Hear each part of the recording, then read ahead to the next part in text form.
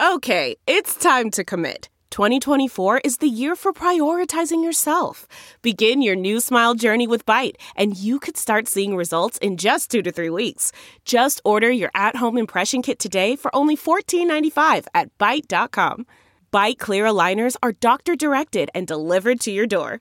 Treatment costs thousands less than braces. Plus, they offer financing options, accept eligible insurance, and you can pay with your HSA FSA.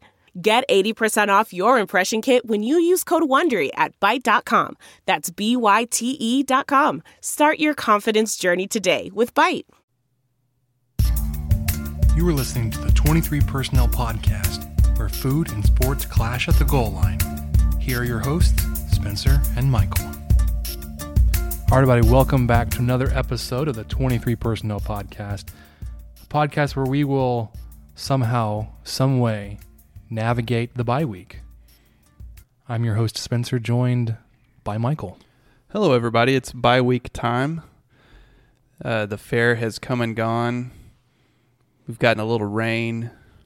It's time to relax a little bit, take a little breather between the season, and like we mentioned on our Instant Reaction podcast, try to figure out how we played 5 football games before October even started. It's 5 Saturdays in October. Oh my gosh. In September. Well, I guess. I'm going to go ahead. I guess that's how the calendar works. I'm going to go ahead and throw this out there. I've had a long day at work. We did not even create a notes document. We're rolling off of text messages. This is going to be our best episode yet. It's the bye week for us too. We're taking some time to regroup, to heal some wounds here. I've got some carpal tunnel I'm really trying to tend to. Yeah, so just going back to our text conversation, what kicked it off this evening, our prep started this evening. We are the consummate professionals here. We're right. Podcasting pros, and this is how we roll. 6 p.m., Michael texts, what are we going to talk about? 2 question marks too, just for a little emphasis. Oh, wait for the response. I hesitated on those 2 question marks. I didn't know if should I do 1 or 2, should I do 3, and I stuck with 2. So I respond, yeah, ... Good old ellipse. What's that, ellipses? An ellipse. An ellipse. So yeah, we're going to do this. Michael's going to give us some excuses of why he couldn't record with me on Saturday. Yeah, I've got a couple.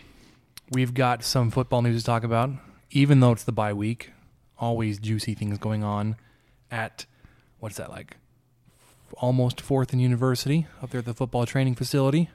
Mm-hmm. Not quite a TCU preview. We're going to save that for next week. Although I will say, I am being proactive. I have reached out to some TCU podcasters to get him on to do a preview. Hey, that's great. Have you heard back? He's been active on Twitter, has not responded. Oh, man. Dude. Okay. Let's go, man. Well, hey, you're bound to strike out here and there. That's okay. We'll just get right back in that batter's box. But I think that I think it's been cool to have the guys that have reached out to us, or to you more specifically, for having the Oklahoma State guys and West Virginia guys in the last couple of weeks. That's been really cool and a fun aspect of this. You know what has been really cool? I had to record with the West Virginia guys. We had to be friends on Facebook. We did an audio call over Messenger or whatever. Yeah. He's been like nonstop ranting and raving about the game on Saturday. I was like, dude, I'm mute right this second. I am done of you. Did not unfriend him. But I was like, I can't take it, because it was. Of course, he's excited about the game. Of course he is. That's fine. Yeah, why wouldn't he be? Their team looked great for a half, and almost a half. Yeah, and then our team looked pretty good for a half, but yeah, to go on the road and win, that's always a nice feeling. Yeah, against a ranked opponent. Yes. Yeah. Okay, so we were a ranked opponent. Back to TCU, dude. I got the blue check mark that says "seen" next to it, but no response. Oh man! Hopefully you'll hear back from him. He's left me on red, as us millennial folks know. Okay, you're hitting him up in the DMs. I did. I slid into his DMs and didn't respond. I may have to reach out to another TCU podcaster. So this was one that had more of a reputable podcast. Maybe that's why he's like, I don't stoop to that level. I haven't heard of these guys. I may have to reach out to SB Nation. Oh, Frogs of War. We'll see if they'll consider us a big enough market. I don't know. Okay, so you bailed on me on Saturday. You also delayed. Yes, I did. Delayed recording because you had. I did. So many activities to get to. Had a lot going on.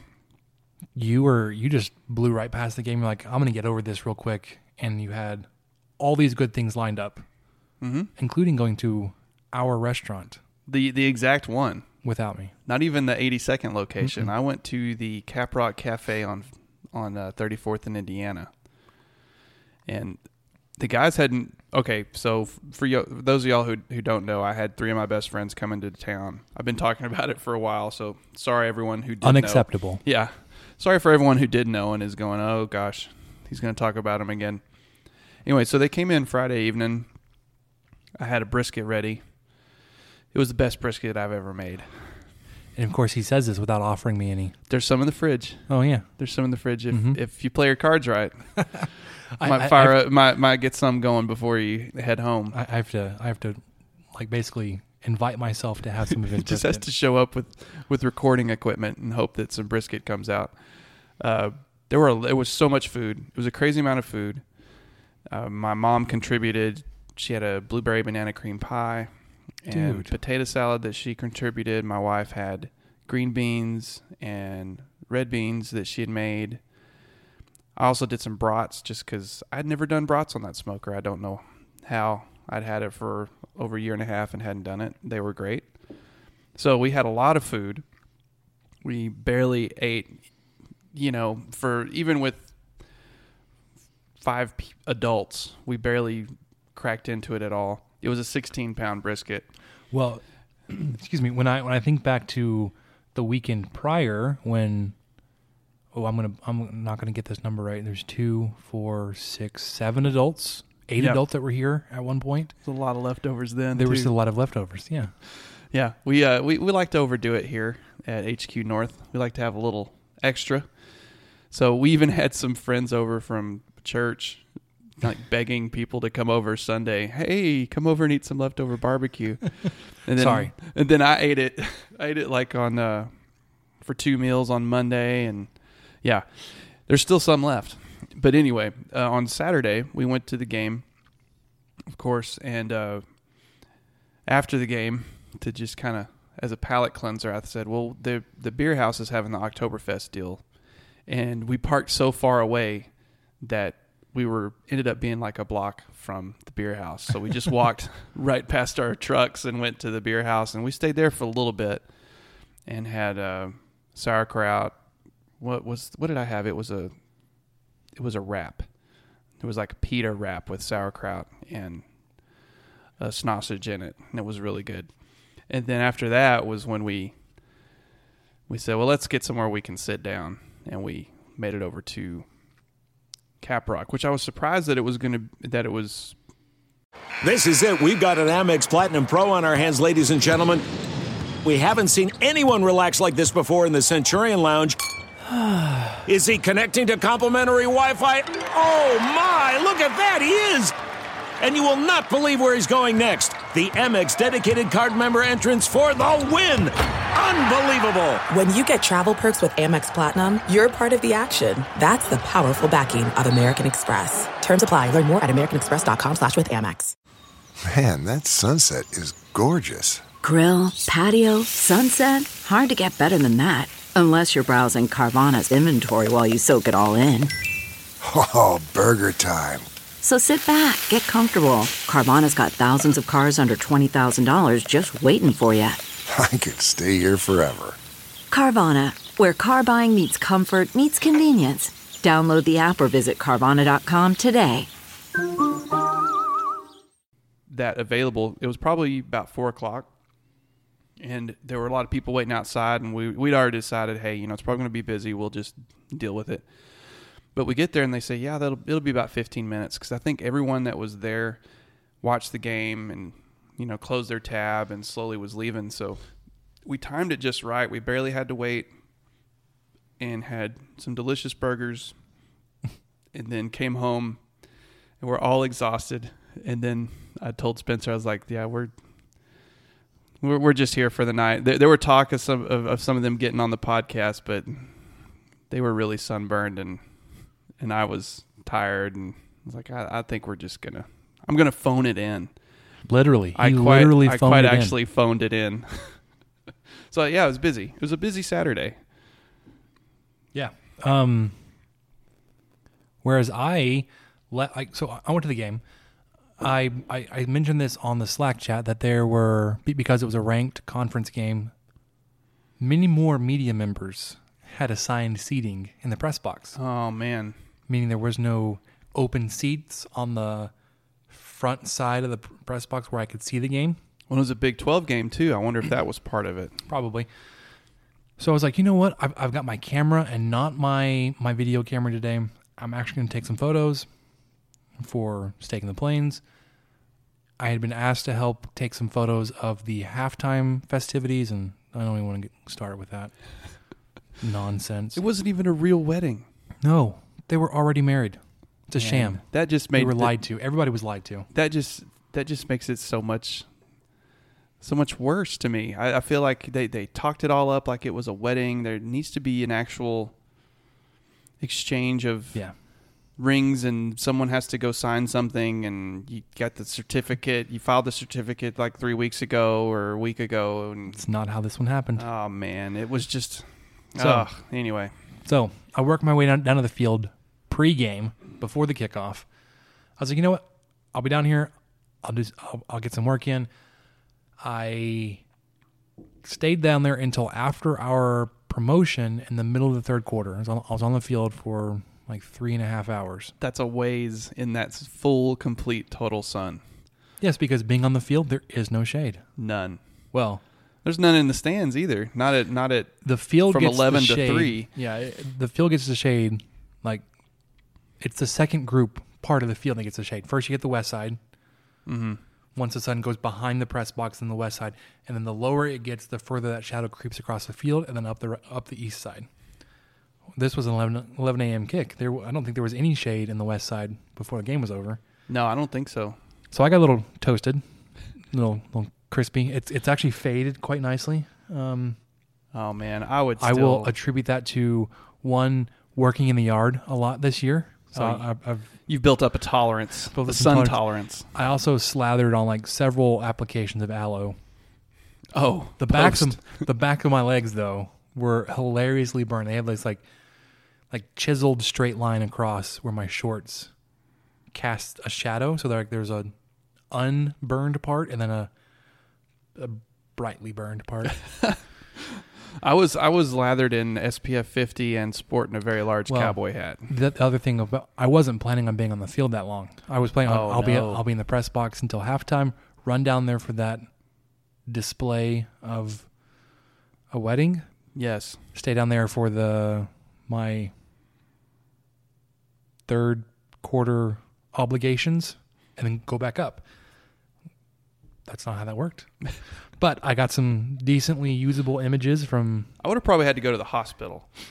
If I'm out in the sun for 4 hours unplanned, it probably would... I would have to be treated. We will get to somebody going to the hospital a little bit later in the podcast. Oh. But we have to get to some of your questions, because one of them we decided... Tease. I was gonna jump right into that. I was like, we haven't talked about... No, we'll skip that question. We'll just jump right into let's go into our football content. So you all know this. Alan Bowman left the game with an injury. He was sandwiched between two West Virginia defenders fairly violently. Yes. Cleanly. It wasn't malicious. Shoulder in, looks like. Yeah, I think that was one of the questions that I didn't quite understand on the recap. Someone was asking if they thought, or if we thought that was targeting, but I don't think it was. Because the guys that hit him were quite a bit shorter than he was, and I don't think there was any sort of helmet-to-helmet contact that I could see. No, and then it looked like shoulder hits. He was a little bit vulnerable because he had just thrown the ball, so his right arm was still up in the air. That's right. So I'm assuming it was his right lung that was partially collapsed. It's definitely what he was grabbing on the sidelines with his left hand. He was Yeah. grabbing the right side of him. So he suffered a partially collapsed lung. Because our office works with dealing or receiving patient condition requests quite frequently, this is just typically if there's any kind of accident that makes the news, the media will say, hey, what's the condition of so-and-so patient? And then we'll have to give, 2 patient identifiers just to be HIPAA compliant. And I was thinking, you know what? I bet I can find a second patient identifier on Mr. Alan Bowman and call in a patient condition request myself. Did you? I did not. Somebody in my office that would typically field these calls did, because there are some times where we will be proactive and we will go ahead and call for the patient condition and say, hey, so the process is, peek behind the curtain here, we get a media request. They say, do you have patient X at your hospital? So do you have Alan Bowman at your hospital? And we will say we need a full name and a patient identifier that's not an age. You can give date of birth, but not an age or anything like that, because that's not unique to that individual. So somebody calls, I want a patient condition on Alan Bowman, date of birth. So we did that, found out Monday morning before lunch. I don't know if I should go into that. Oh, man. You lead us this far. I will say at that point, he was still a patient at our facility Monday morning.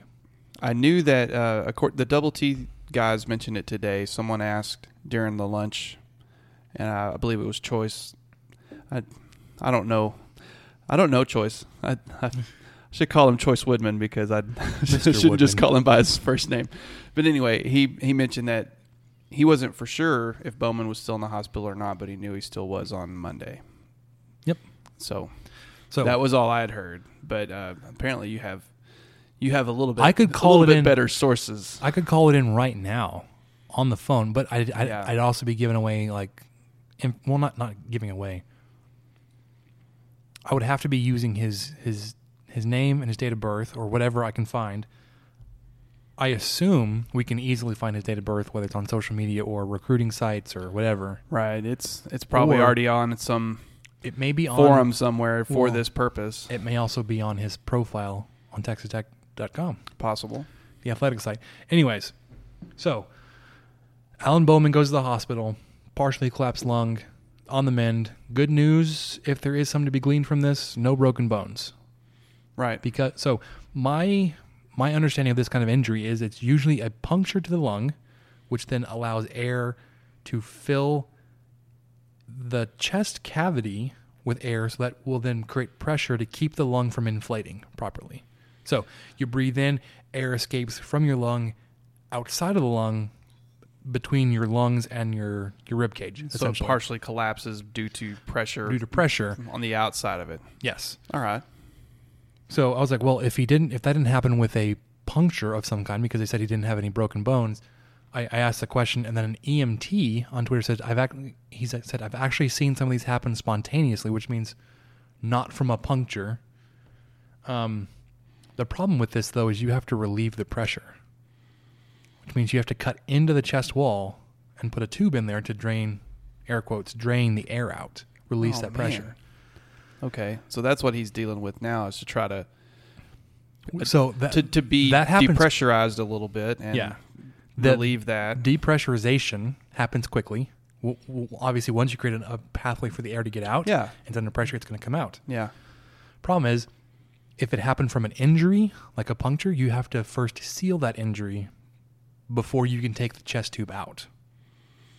Otherwise, you take the chest tube out, it kind of seals on itself, pressure builds back up, lung deflates again. So this could require some extensive surgery, possibly. If it was from a puncture, but if it wasn't, I guess it could have been from just an intense amount of pressure, or immense amount of pressure could have just forced the lung to collapse. I don't know how you get air on the outside of the lung that way, but my understanding medically, is that the recovery of this requires a bedside procedure. It's not something you have to go to the OR to get a chest tube placed. Okay. Supremely uncomfortable if you're awake. Yeah. I'm sure that they will give you lidocaine, but that's a surface medication. There's plenty of tissue to cut through before you get between the ribs. And then you place a chest tube until the lung can maintain its pressure on its own. And then you can remove the chest tube and then obviously sew that up. And then the muscle that you had to cut will also have to heal. So, all that being said, yes or no, there were no broken bones. This still may require several weeks of recovery. I would think so. I mean, just going off of what you've said, because I have not done my due diligence of looking into this injury to kind of see what it entails. So the whole time you were talking about it, I was learning. Yeah. And learn something. Oh my gosh. I was thinking immediately, I thought, okay, well, that's got to be at least 2 weeks. And now I'm thinking, well, that's got to at least be a month. Just based off of what you were just saying. It could be a couple weeks. I mean, and before that even, who knows? It may be that long before he starts practicing a little bit again, and then who knows when he might see game time again. Right. So the first thoughts on recovery timeline was he's out long enough to be considered out for the rest of the season. Right. New redshirt rule says 4 games. West Virginia was game number 5. So he may still, if he misses the rest of the year for a medical reason, still may be eligible for a medical redshirt. That's interesting. Do they get down to the specifics of it? Because he only played half a game against Lamar. He only played half a game against West Virginia. No, I think it's appearances. No, that's it. He only played 2 halves, make a whole. So he's really only played in like 3 games. Yeah, completely. No. Rats. So then the interesting question is, how far is McLean Carter from returning? Because it would appear he's going to return first before Alan Bowman. I would definitely think so. How far away is he from returning? How many weeks are you going to roll with Jet Duffy as your starter with Colt Garrett as your backup? Yeah, because initially when he had was his injured, high ankle sprain on the 1st of September. 1st, and we've already mentioned that's 4 to 6 weeks, right? Was what we September had heard. had 5 Saturdays, right? So we've already hit 5 weeks. I think the initial one was 4 to 8 weeks. So depending on the severity, he could be practicing, could be ramping up in practice. We did hear he has been practicing. Was unclear how much of a participant he was in this practice.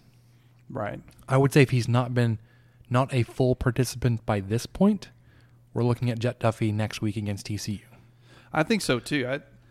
I would be surprised if it's not. I would be very surprised if Carter comes out instead. Yeah, I think I would too. The good thing about the timing with all this, one, you have a bye week this weekend and then a game on Thursday. And then obviously you're not playing on Saturday. What would that be? The 13th? I think so. Yep. Then you don't play again to the 20th. So you go from you play one game in essentially 3 weeks. Right. So, and no offense, the game you play on the 20th is Kansas. Sure. So if you're needing time to allow Carter to become healthy again to retake the starting quarterback role, you just have to make it through essentially one game or maybe a second game against Kansas with Jet Duffy. The game against TCU, we'll get into that a little bit later, looks a little less daunting because they also lost their starting quarterback in their game. At the very end of the 4th quarter, Sean Robinson went out with what looks like some kind of shoulder injury. Right. Gary Patterson was very standoffish when he was asked about it. To me, that would indicate that it may have been more severe than he was wanting to let on. This is me just speculating. And of course, we don't know anything. I don't know anything about his injury. But you've got time to get healthy. That was the biggest point that Cliff Kingsbury made in the post-game press conference was we just need to get healthy for the TCU game. Obviously, you missed TJ Vasher this weekend. You did not have him on the outside.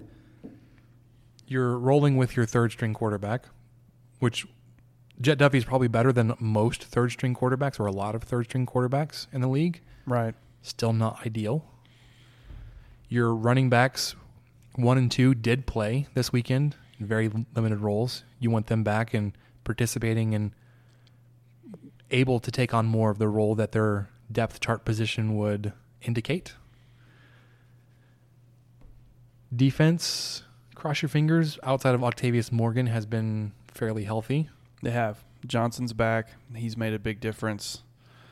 So you need to get your offensive players back to hopefully, they said this is going to be a point of emphasis going into this week and the bye week, obviously, and then the week next week against TCU, not starting so slowly. That there's no reason to take time to feel out the opponent. Just get out there and get after it. Because in your 2 losses this season, you have not been able to overcome a disastrously slow first quarter. Right. Against Ole Miss, you were down, what was it, like 24? We allowed 24 in the first, and then... It was 24-7? I think after so. the first? And then West Virginia was 28-7. 28-7. So those 3 games, you gave up 50 points in the first quarter to your only... Then you scored 14. If you look at the the next 3 quarters of both those games, had you been at least even in quarter 1, you would have won both of those games. Things evened out a little bit. And this goes back to my argument that I have a solution to now. Oh, here we go. Let's hear it. I think I mentioned it on the instant reaction that West Virginia, Texas Tech played at 11 a.m. on Saturday. West Virginia played at noon. I'm so sorry. I don't mean to laugh. No, it's not funny. No, this is serious. This is serious. This is serious, man. West Virginia played at noon while we played at 11 a.m. So my solution is simple. They are the only team in the Eastern Standard Time or Eastern Time Zone. So the entire state of West Virginia should just convert to Central Time. They really should, at least for 6 months out of the year. Yeah, Ole Miss too. Actually, no, Ole Miss. No, they're fine. They're still Central. Well, don't have a good excuse there, but I think that's the crux of it. They get to play at noon, and we have to play at 11, and that just we started playing great at noon, and they kind of fell off. We just need to somehow get them going an hour sooner. That's all. That's all we got to do. Nothing to it. We got to petition the Commonwealth of West Virginia. I don't even know if they are a Commonwealth. I know Kentucky is. I'm not even sure what that means. Me neither. But don't think that you're going to get away with us not talking about fantasy. Oh man, we were doing so well. We were just gonna. I thought we were gonna cruise right by. You were gonna be a gracious winner. Spoiler alert. Michael scored 219 points. I think that's a season low for all of us. I think it is too. For both of us in the first 5 weeks. Yes. Your boy over here scored 416. I beat him by a cool 200 points. No. Hold on. No, you didn't. It's not 200 points. The low, I think, was me in week 1 because you beat me. Yeah, you had 100 and something. Yeah, you beat me by like 300 points. Yeah, it was ridiculous. But if we were going off of season point totals, accumulative points, are you getting there? I think I pulled even. No way. I'm gonna look at after this week because I beat you by 197 this week. Oh my gosh! Yeah, you're ahead of me by about 60 points. What? No, I'm still ahead of you. I have 1,799 points for the year, and you have 1,738. So it's really close. Okay, so you started Alan Bowman out of principle. I did. I wanted. It came back to bite you in a big way. Mr. Bowman put up 24 points for you, right? And not so much for the injury deal. That's, I don't even want to. I don't care about my fantasy team that Alan Bowman got injured. that is not a priority to me. But he just had a rough day. He did. He was only 9 for 20, I think, and he had the interception, and I think had one passing touchdown. So it was a beautiful one. It was, but that whole drive was excellent. I mean, that was a 3 great plays. drive. Yeah, it was his first. The receivers decided to start catching the ball. Yeah, so that was a really good drive for him. But let's talk about this for a second. If you had started Will Greer, my quarterback, I still don't think I'd have won though. No, because he scored. Your Texas Tech. I love your indignation. No, you wouldn't have won. Your Texas Tech defense held Heisman candidate Will Greer to 118 fantasy points. It's not bad. For comparison, Taylor Cornelius, the quarterback for Oklahoma State, scored 105 points against Kansas. He was on your bench. Yeah. But you had... That's actually making the opposite point I'm trying to make. Yeah, I don't know what you're trying to get at with that. Anyways, my quarterback scored 191 points. I think that's the highest a quarterback has scored in our league so far. Kyler Murray. Or at least a quarterback that we've had. And then, except for the running back from Oklahoma, which I asked an Oklahoma expert when Rodney Anderson went down, I was like, who do I need to pick up? And he said, it's time to preach. So I picked up Trey Sermon. Well, I didn't see that coming. Mr. Sermon has put up single-digit points, I think, every week I've had him. That's about to change. Also, Iowa State's defense, 45 points against the Texas Christian Horned Frogs. You had the TCU defense. I had their defense. I'm thinking of getting rid of their defense. Kevontae Turpin, unfortunately for you, missed some time. Right, he got hurt. David Sills, a wide receiver on your team, put up a whopping 4 points. I think he just had that one big catch. So he had 48 receiving yards. Maybe it was on 2 catches, but it didn't seem like it was. He didn't get very many. Nope. Well, he had 4 catches, but one of them was, I think, a 20+ yarder. Yeah, it was that one on like 3rd and 26. Yeah, it was some crazy third down. Yeah. Okay. So I pull 3-2. I am mirroring the Texas Tech football win-loss record so far. It's actually turned out like after week 1, I was supremely concerned about my fantasy team, but it's actually worked out. We're really neck and neck here. It's very competitive. We are. And I played, I played Bowman out of. I don't want to say obligation, just out of heart and hope, because I already had enough West Virginia players on the team that I didn't want to put Greer in there and then have him score all over us and then win a fantasy football game that no one cares about but the two of us talking about it. So I slept better, but I sure did lose by 197 points. Yep. Okay, so back to Texas Tech football just for a second, because that's what we are, right? We are a Texas Tech sports podcast. Quote-unquote credentialed. We are credentialed. Oh, I'm credentialed. You are credentialed. Speaking of, I think we did settle on we are going to request legit media credentials for basketball and baseball this year as part of this taking the Plains. I think that's an excellent idea. And I think our boy, work. Keith, is going to help out with that. Yeah. Because he actually does have some meaty connections. I think that would be awesome. So I want a lanyard. I want a lanyard so bad. I should bring mine over and just let you wear it on Tuesday nights. Just let me wear it around. Although it has my name on it in my organization. I've got some lanyards from some software conferences I've been to for work, but it's not the same. Yeah, I've got a... It's not at all the same. I've got a PRSA conference lanyard that the hosting sponsor provided all the attendees. And it was like... It's a vendor called Social Chorus. It's like a intranet provider. Oh.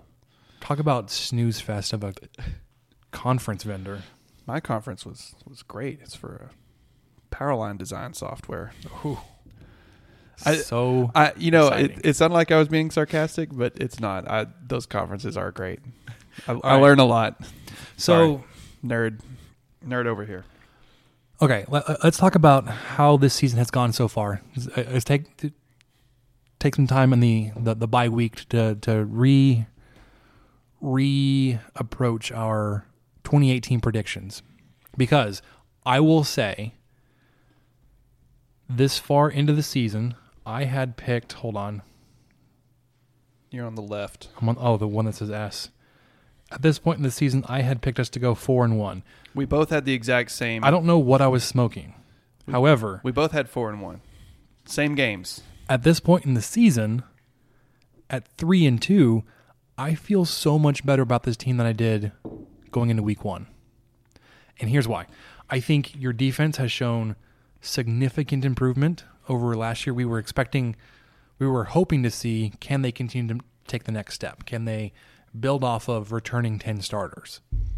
I think you've seen them effectively shut down powerful offenses for entire halves or more. You've shut out teams in the second half for 3 of the 5 games this season. 1 was a complete game shutout. Yep. You've done it against Heisman contending quarterback, against a wide receiver group that probably is unparalleled in the rest of the conference. Maybe not the top end talent, but out of a group of 3 plus their quarterback, I don't think you'll see that anywhere else. In Greer, Jennings, Sills, and Sims, whoever number 8, whatever his name. I believe it was Marcus Sims. Sure. You've got some talent at Oklahoma, obviously, with Kyler Murray, CeeDee Lamb, and Marquise Brown. And I think those 2 may be better than any of the 3 I just listed for West Virginia. However, production-wise, West Virginia's offense has just been putting up ridiculous numbers, and they're super efficient. You shut them down for a half. You shut down Oklahoma State for a half. Now, they were not as offensively powerful. The point I'm making, though, is that going into the season, I wasn't sure what to expect on the defense. Now that we were 5 games in, I think we both said, I think we'll know a whole lot more about our team 5 games in. I think you can reasonably expect to be at least competitive in every game the rest of the season, as long as your starting quarterback is not named Colt Garrett. And even that's kind of a question. Like, maybe you could be competitive with Colt Garrett. Oh, yeah. He's got a quarterback rating of, I think, 1,100. Sure. Your other 3 quarterbacks, I think you can win any games with either any of them. You're going to take your lumps with, say, a Jet Duffy, who is supremely confident in his throwing ability that may get you into a little bit of a turnover issue. But we saw when he came into the game, the defense had no plan for him. They had no idea how to stop him.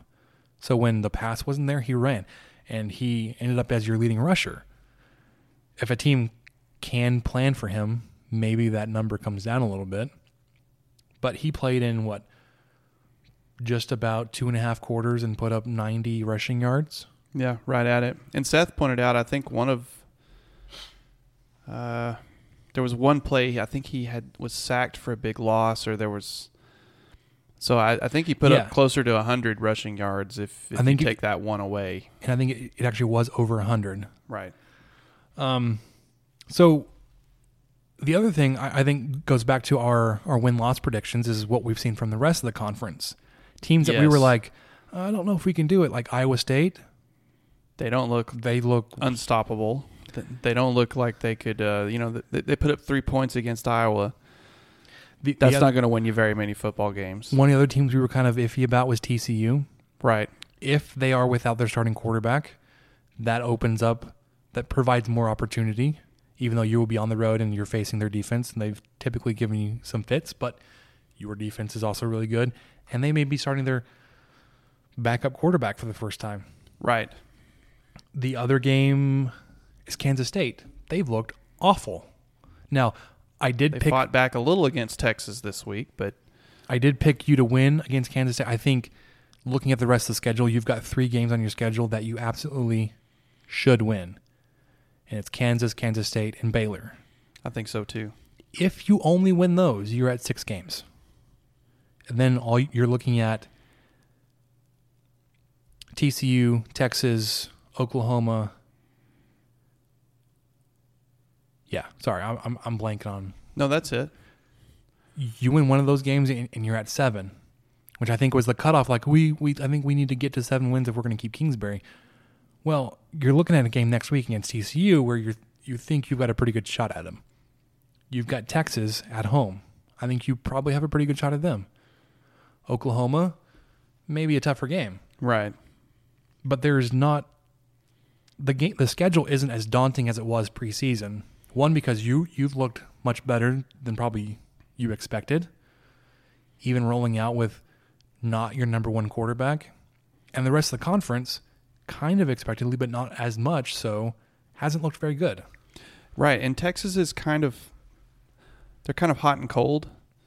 They Not sure what you're going to get from them. Right, you're not exactly sure what you're going to find. They just demolished TCU in the third and fourth quarter, and then they allowed Kansas State back into a game last week where Texas only scored 19 and somehow won. But at one point I think they were down to TCU 16-10, and then ended up winning. What was that? 31-16, or they just rattled off 20-something unanswered points. So you're not sure which Texas you're going to get each week. So that, and we know that. I should have a flashback of Forrest Gump. Oh, yeah. Life is like a box of Texas. But they had. You're not for sure what they're going to get. I think, like we brought up before, was just that the Big 12 was kind of up for grabs. It still looks that way. The two teams we thought would be at the top, OU and West Virginia, not necessarily in that order. They are at the top. Who knows for sure? Now. Yeah, they're up there. TCU's fallen quite a bit. Would almost put Texas or at number 3 in that number 3 spot right now as instead of TCU, just the way their last two games have gone. And then depending on how you play against TCU, you may have them at number 5. Right. So I'd move Tech up to 4. Yeah. To go back to what you were saying, we've played 5 games. We have 7 remaining. 3 we should win. 3 are kind of toss-ups. And then one of them I'm not very confident about at all against OU, but it is at least in Lubbock. So anything can happen. Especially if you're shutting people out for half of a game. Right, and I'm more optimistic then than I was now. The quarterback was our big question mark. That's essentially been answered. We've got guys that can play. They're capable of working Kingsbury and John's offense. And I like what we've seen from John's and his influence. And to go back on the defense, yes, the defense has looked poor at times, but really they've played 20 quarters of football. And the 3 first quarters of Houston and I'm totally blanking. Houston, West Virginia, and Ole Miss were by far their worst quarters. Yeah, and I think I heard it on the radio when I think they said of the combined points given up this season in the first quarter, I think it was 60 points or in that like 60 to 70 point range. The rest of the games, the second, third, and fourth quarters, you've given up fewer points in those 3 quarters over 5 games combined than you did for the 1 quarter over 5 games. So obviously quarter 1 and starting off is not your strong suit. That needs to be fixed somehow, some way. Agreed. But yeah, this defense has been a lot more improved and oddly different. Like it's been really strange because they've given up a ton of yards. And like, man, they're just not very good. They're not turning people over like they did last season. But they've been effective in stopping drives before it gets to points. They had 2 great stops in the first quarter against West Virginia that the offense just couldn't capitalize on. It was so frustrating. I think we were down 14-0, and the defense finally got a stop, and I'm pretty sure we went 3 and out. And they still they didn't cross midfield yet. So they even when you allowed 28 points, which was bad, which they couldn't see a slant coming, even though everyone else could.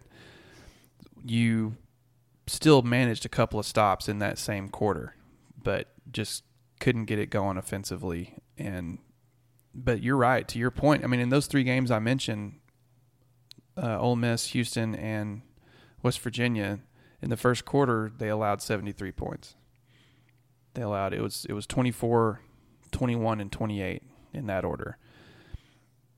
If they can somehow not do that, hey for guys, lack of just don't give up that many points. Yeah, okay?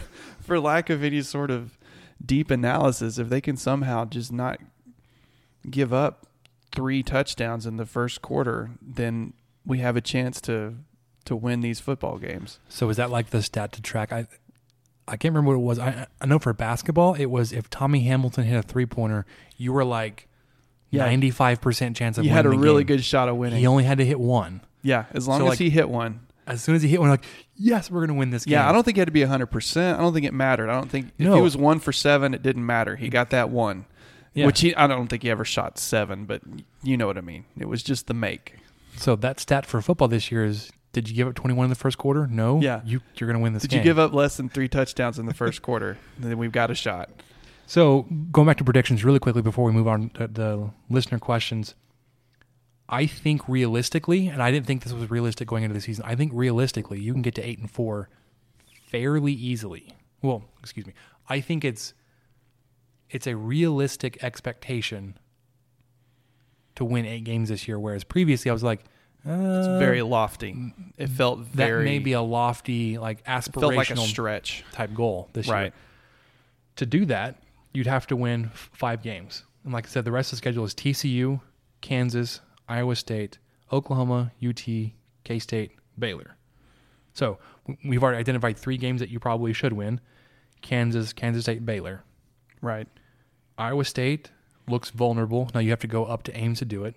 Yep. TCU, maybe without their starting quarterback, looks vulnerable. You could do that. They haven't been super impressive anyways. Still really good. And then you've got Oklahoma and Texas Back-to-back and home. back-to-back at home at the beginning to start off November. So, to me, realistically, you could finish out 5-2 the rest of the season and go 8-4. Which is crazy to think that you would be Because I was thinking 5-2 at the end of the year, and that would put you 6-3 in conference play, which would by far be our best conference record. and that may be where I'm just like, ooh. Yeah, where you That kind of makes me think, a little let's nervous. Hold on a second. Yeah, I'm not ready to quite pick out a number just yet. I had 7-5. We both had 7-5 at the start of this year, and that included a 4-1 start. So now we're kind of we've already been wrong, which is an easy thing for me to do, especially when it comes to any sort of sports prognostications. All So right. I'm not quite ready to jump on that So I 8 can't- win yet. I can't lock you into changing your prediction. Not yet. Okay. Not yet. We've still got next week. Still got next week. Still have the preview to do with the That's TCU right. guys at some point. All right, let's get to some of your questions because we got some really great ones really quickly this afternoon. The Phantom RPO. I love Brian changing his name. I know. I appreciate that. From our contributor and artist, resident architect, Brian Don Carlos. He sent 2 questions this week. Given Robinson's propensity for turnovers, do you think Tech has a better chance against him or the backup versus TCU? I pulled up some numbers, Oh. and Sean Robinson has 1,023 yards this year. He has 7 touchdowns, 6 interceptions. Good gravy. So he's almost got a 1-to-1 That's ratio there. awful. Uh, Because I think what ideal is 3 to 4 to 1. I would think so, yeah. And At the he's- very least 2 to 1. He's completed 63% of his passes. He's 95 for 151. So assuming he's out, those are his numbers. The backup that I read would play is Grayson Muhlstein, who is And he's played before for them. In Not mop-up really. time? No, did he not play in their bowl game for a little bit? Last according season? to ESPN, take a guess on how many attempts he's made in his career. I'm going to go less than 20.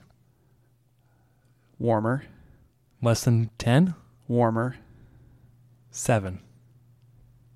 3? He's thrown 3 passes in his career? He was 1 for 3 against Southern in the first game of the year this year and has 11 yards. I haven't found there may be something I'm missing here, but I'm looking at ESPN stats.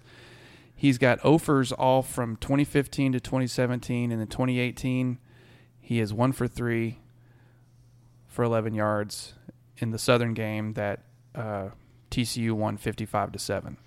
Against Southern, he completed 3 passes. 1. No, he completed... Okay. What the heck? So The article I read was on the Star Telegram, and it talked a lot about Sean Robinson's injury, and those are rushing numbers.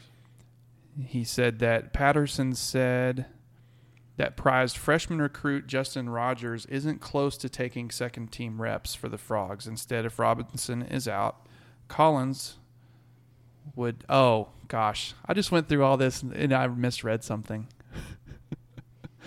This is so good. Said Collins would start.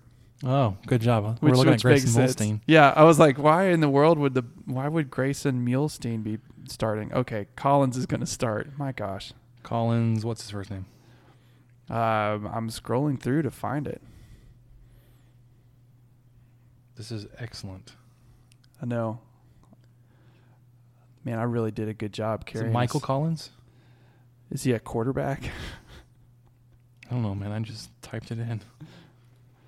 Yes, because he's a transfer from Connecticut. He was a transfer from somewhere. That's who I thought it was. But man, apologies everyone, because I completely misread this article and missed that little tidbit. Yes, so so that makes more sense. He's the transfer from wherever. He played as a freshman for Penn. That's what he played for. Penn. Okay. He played for them in 2016 as a freshman, redshirted in 2017. So he's going to be a redshirt sophomore. Okay. This season. 6'5". He's a big kid. 215. But he hasn't played yet this season, has he? I'm not seeing any stats yet. I think he played a little bit. No, he played a little bit. He had he threw 5 passes against Southern, and he threw 9 at Texas. And then he ran the ball a couple of times at SMU. So it's not like he's 6 for 14 on the year. So back to Brian's question of who would we rather 10 minutes have? later that we're looking for stats. Right, that we now finally figured out that the kid that I thought was going to start. Good gosh. Great podcasting, Michael. So here's the thing. I don't know if I have a preference on who we face in terms of the defense, because Robinson likes to throw to the other team. And if it's not Robinson, then you've got unproven guys that have played nowhere. I think I would prefer the backup. I think I would prefer Collins if I had to pick between those two. And I'll take Robinson. Okay. We'll see who's right. Actually, we won't see who's right. I don't know how you could predict. Okay. Brian's second question. Better ice cream accompaniment, pie, cake, brownie, or warm cookie? This is a great question. I don't know. Okay. I'm going to start off by the one that is the worst. Cake is the worst accompaniment for ice cream. An ice cream cake is bad. Tres Leches cake is bad. Now, hang on. You're just stepping on all sorts of toes here. Tres Leches, okay. It's kind of a mix. It's not cake or ice cream. I'm sorry. Ice cream cake is delicious. It's just ice cream. Yeah. It's not cake. With some cake in it. Okay. Better pie. See, it depends though. Because if you're talking about like vanilla ice cream. Yeah. Then it needs to go on like some kind of warm cobbler. Well, not pie. No, I agree, but I would say that pie and cobbler are in the same category. Okay. So, because I think it's really tough to beat that combo. If you're thinking, because in my mind, I'm thinking either warm peach cobbler, warm apple pie, or warm, like a berry cobbler. Mm-hmm. Some sort of, I don't even care what berry it is. Some kind of mixed berry. Just some sort of, just throw some berries in there and put some ice cream on it. So I think that would be up there. Hot brownie that's a solid contribution. Any kind of dessert you're putting ice cream on top of, I think has to be warm. Yeah. And then warm cookie, I kind of dismissed warm cookie, but then that's what all these restaurants are serving now. Well, the Pizookie and stuff at BJ's, where it's in a skillet. It's basically like a warm cookie that's in this little cast iron skillet, and then they put a scoop of ice cream on. It's fantastic. Well, see, here's the thing. I think of the things that he listed, warm cookie would not be on my list. Now, you could make an ice cream sandwich with cookies, which I could be down with. Yeah. Like take chocolate chip cookies and make a little ice cream sandwich out of that. Sure, let's do that, but not a warm cookie. I think we're in agreement with pie though. That seems like as long as cobbler is included in the pie category, then I think that's it. All right, Red Raider Reset Man. He may be overtaking Brian on terms of like Got really great good questions. Yeah. Your preference: 2 divisions or round robin? Give me 2 divisions every day of the week. I like 2 divisions too. Let's go. I like the true championship game instead Yep. of the redundant championship game. Part of it's just for nostalgia reasons. Yeah. The When I only started- thing, and the only thing about round robin that is good is that we're the only ones who can say we do it. It also drops off a conference schedule or a conference game. You know, You schedule a 4th non-con, and you're Yep. like, yeah, Yep. Play Abilene I'd take Christian that or again. something, I'd take that right now. which we will in like 10 years. So if you're going for divisions, It's got to be east-west now, right? I don't know if you could do north-south. Could you? it doesn't even have to be geographic. I mean, why would it have to be? That's a good makes point. it makes sense to do it geographically. It does. To group Kansas State, Iowa State together. To guarantee that they would play each other every year. You know, kind of the big But then- quote-unquote rival games. Wouldn't you want to divide Texas and Oklahoma and put them in 2 different divisions? But I doubt that would happen, though. because I think the biggest complaint we had for so many years of the Big 12 North and South was nobody in Big 12 North was any good. It was always whoever wins the Big 12 South is going to win the Big 12 Conference. Right. Because Nebraska didn't have to play OU and Texas every single year. Or Colorado. Right. And Texas Tech had to play OU and Texas every single year. Mm-hmm. Okay. Well, how would you separate? Well, one, we have 10 teams. So that kind of we would need to add a couple. Well, I was going to say, Or without we would adding just any teams. in our hypothetical scenario, we just start with the 10 we have and see what happens. Yeah, I was going to say, without adding any teams, let's just do 2 divisions of 5. Okay. Really quickly. Do you think we should have protected rivalry games? So cross-division rivalry games that you don't rotate,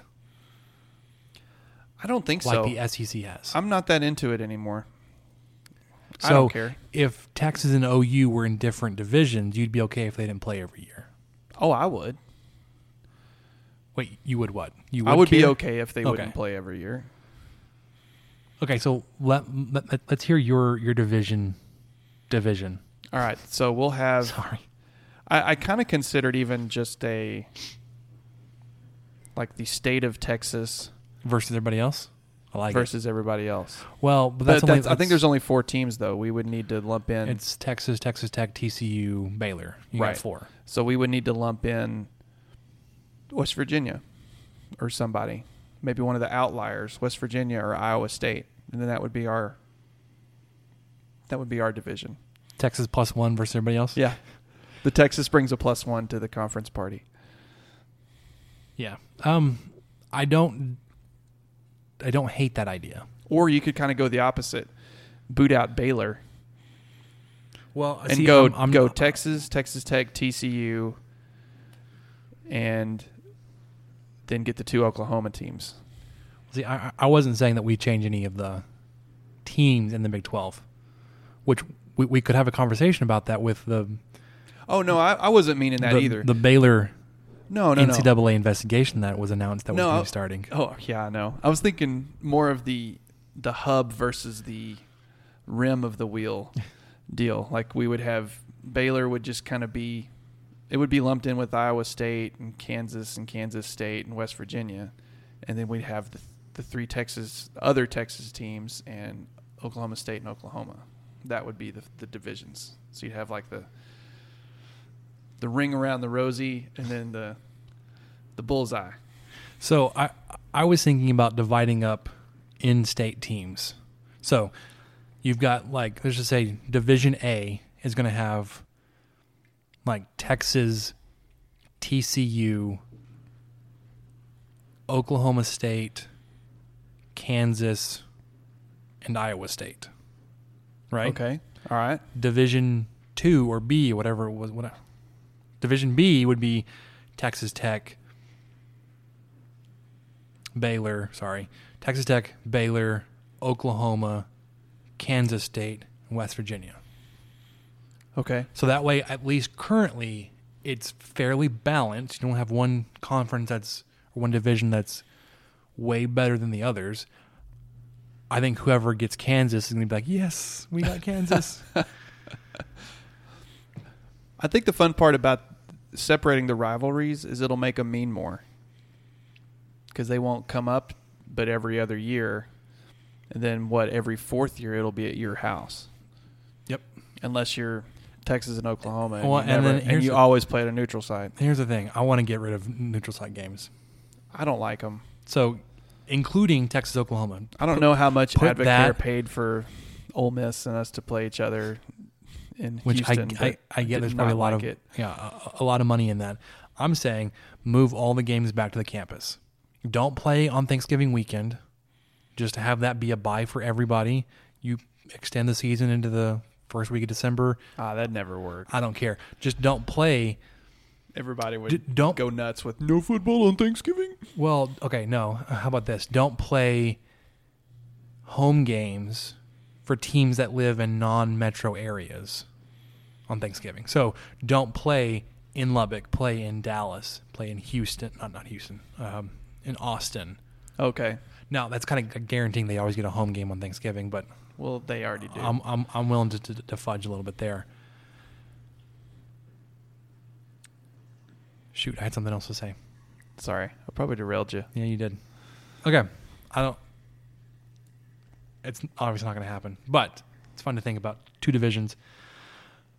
Second question from Red Reset Man. No smoker propane. Sorry. He sets it up by saying no smoker. Propane or charcoal wood burning grill? I asked him just to make sure. So the smoker's out of the question. I didn't ask why. I don't need to know why. I just wanted to clarify that. So basically he's saying if you had to choose between a propane grill or a charcoal / wood burning grill, which would you choose? See, and I'm more of a, without the experience, understanding that propane would be easier, I would go wood / charcoal burning grill, because I think without a smoker you could almost replicate smoker type cooking techniques on a wood / charcoal grill that you can't do on propane. Definitely. I agree with you. I think the advantage of the propane grill is the ease of it, how fast you can get it hot, how fast you can get it ready.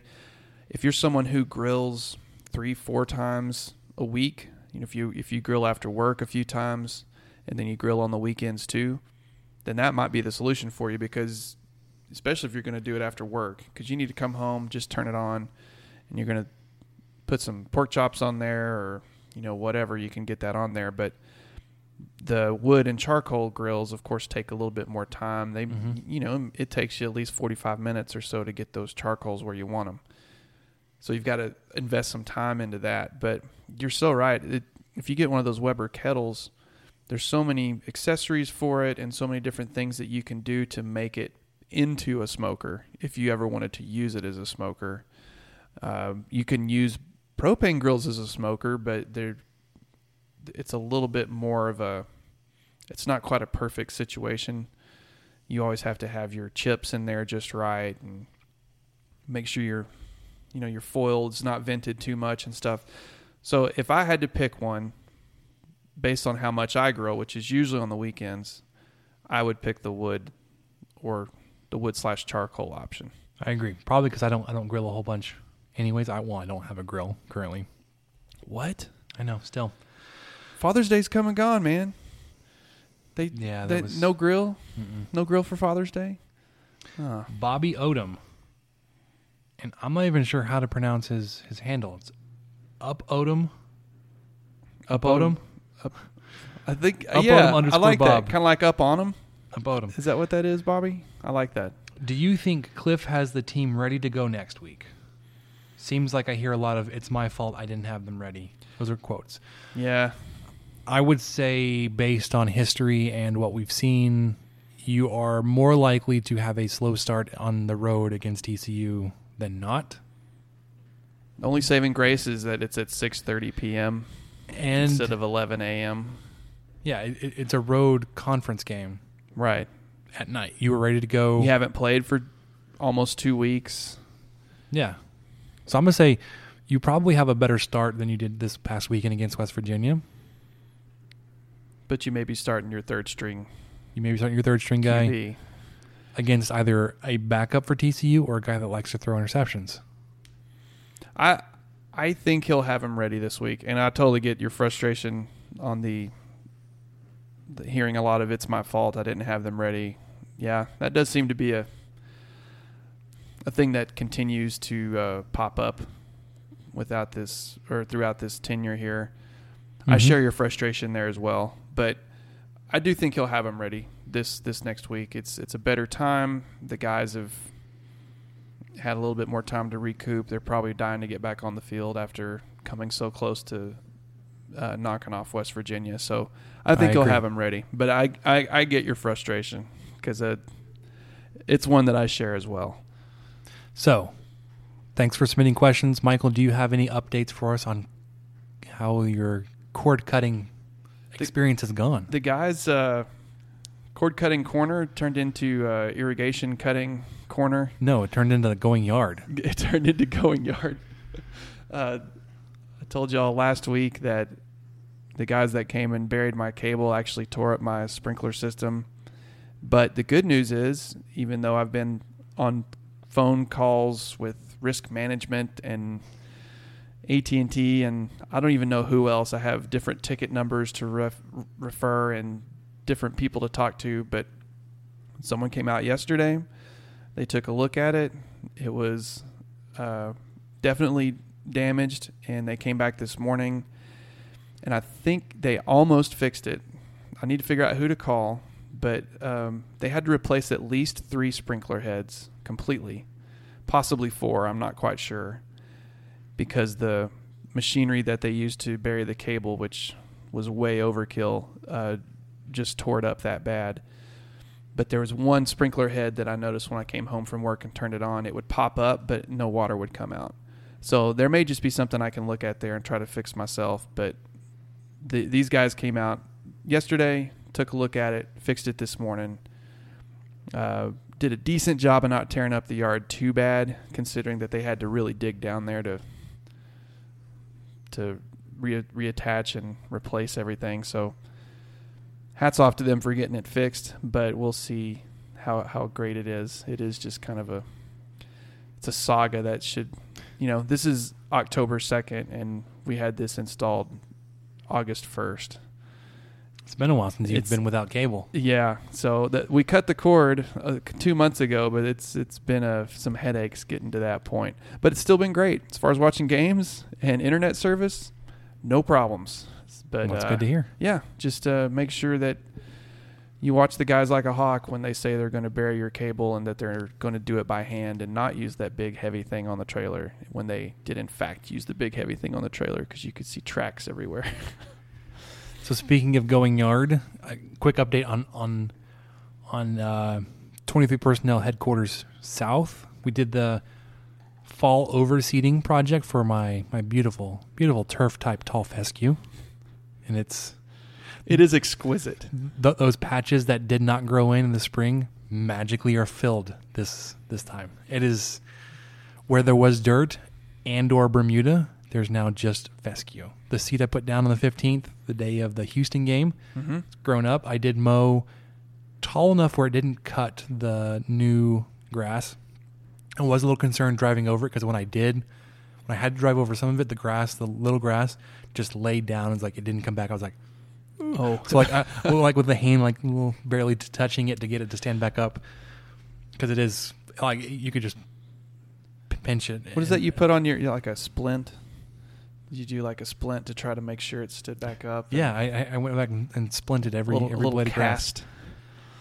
There are a couple of other pieces or areas I'm gonna overseed again, because they didn't grow in as full as I would like them to. There's there's still that big spot right off the patio that the dogs destroyed. That I'm going to make sure everything is on the up and up. But otherwise, you're getting ready for fall. It's rocking and rolling. The neighbor's Bermuda cooler weather is already starting to check out. Not that we've had cold weather here, I know. But mine's the same way. It's Bermuda's turning yellow. It's already starting to yours is that beautiful turn green. Off, and mine's deep dark green. It's like, yep. It stands out. This is the time. On your blog, it does stand out. I've got a couple of applications planned for Halloween domination, which is not going to be difficult because the neighbors have Bermuda, and by that time they may be completely I think it was off. I think it was almost in the 30s last year on Halloween. It was so weird. But it's one of those really windy, cold days. But I've got some fertilizer applications to really punch some color into the yard. I'm going to mow some really nice stripes into it. I did diagonal stripes this past weekend. Looked fairly nice, except for I can't apparently push a mower in a straight line. So I had some not straight stripes. I had some wave stripes. Yep. But they were all consistent. They all turned the same way. Anyways. Did we learn anything else this week, Michael? Are we ready to expound on our great knowledge from this week, the beginning of October? I can't believe I'm saying this, but I don't have anything. I haven't learned anything this week. I did learn one thing. I've got it now. I learned something as well. Go ahead. My wife and I made it to the fair on Thursday before. I'm jealous. Yeah, we just went for lunch. Everybody just went for lunch. It's like, man, I wanted to go. Which is the Grayson, thing to do. My son went just for lunch one day. Oh yeah, without me. Oh, I told my wife about that. That his daycare class. Yeah, that he had a brisket wrap. We were just both enthralled. That why jealous? What 4-year-old's gonna pick a brisket wrap? So he didn't pick it, and he probably wouldn't. It was one of the options. No, I think they just got everybody the same thing. I don't think he would have picked it if it was an option presented to him. But you should have heard him rant about this brisket wrap. He was so excited. It was so good. I was like, but you wouldn't have ordered that on your own. No, I'm proud of him. Anyways, go on. Well, okay, I'll just go into it really quickly. My wife stood in line for a long time for a really good cheeseburger, and I'm going to butcher the name of the church, but I believe it's Holy Jerusalem Baptist Church. Sorry if I got that wrong. It was a very good cheeseburger, and I don't mean this in any sort of negative way. There wasn't anything special about it except that every single piece of it was perfect, if that makes any sense. It's just really great vegetables. The bun was probably the most special thing. The bun was just toasted and buttered on both sides, and the patty was perfectly cooked. And just anyway, you know what I mean by that. It was just a great cheeseburger. And I had a cheese on a stick, which is always one of my favorite things to get at the fair. I go between that and corn dog, but you can get a corn dog here and there, but you can't get a big old cheese stick. Can't get a big old cheese stick very often. But the one thing I learned was while we were standing in line waiting for that burger, Guadalupe Economic Systems, or I'm probably butchering that too, their building had a menu on the outside, and it had Masterpiece nachos for $4. What are Masterpiece nachos? This is what I learned. My wife kept saying, you should just go get those. I said, well, I wonder what's on them. We were speculating what all could be on them. Like, is it just covered in KC Masterpiece barbecue sauce? What is it? No. What in the world is on there? And I stood in line. I was like, she's like, just go get one. Just take a leap of faith and go get one. I'm like, yeah, okay. So I stand in line. People in front of me had fajitas and a couple other things. I kept watching. No one ordered the Masterpiece nachos, so I got up there and I ordered them. And it took him a minute. He was there in the back, and what he brought out was the round, good old round nacho chips. Sure. Tortilla chips, yellow corn, drenched in nacho cheese, of course, and beans. What kind of beans? Red beans, like pinto beans. Okay. And chopped up sausage. And then he asked if I wanted pico. And I was like, yes. So then it was also covered in pico.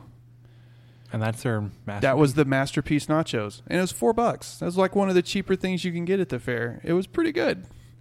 Nice. That's what I learned. I learned what Masterpiece nachos are. I learned not surprising that we can talk for an hour and 15 minutes when we don't have a game to talk about this week. Was it really that long? Yes, it has been. Sorry, everybody.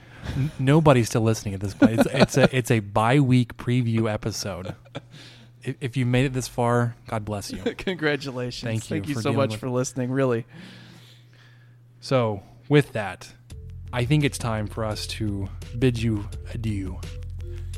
Thanks for listening to the podcast again this week, guys. Catch us back next week when we preview the TCU Horned Frogs. For Michael, I'm Spencer.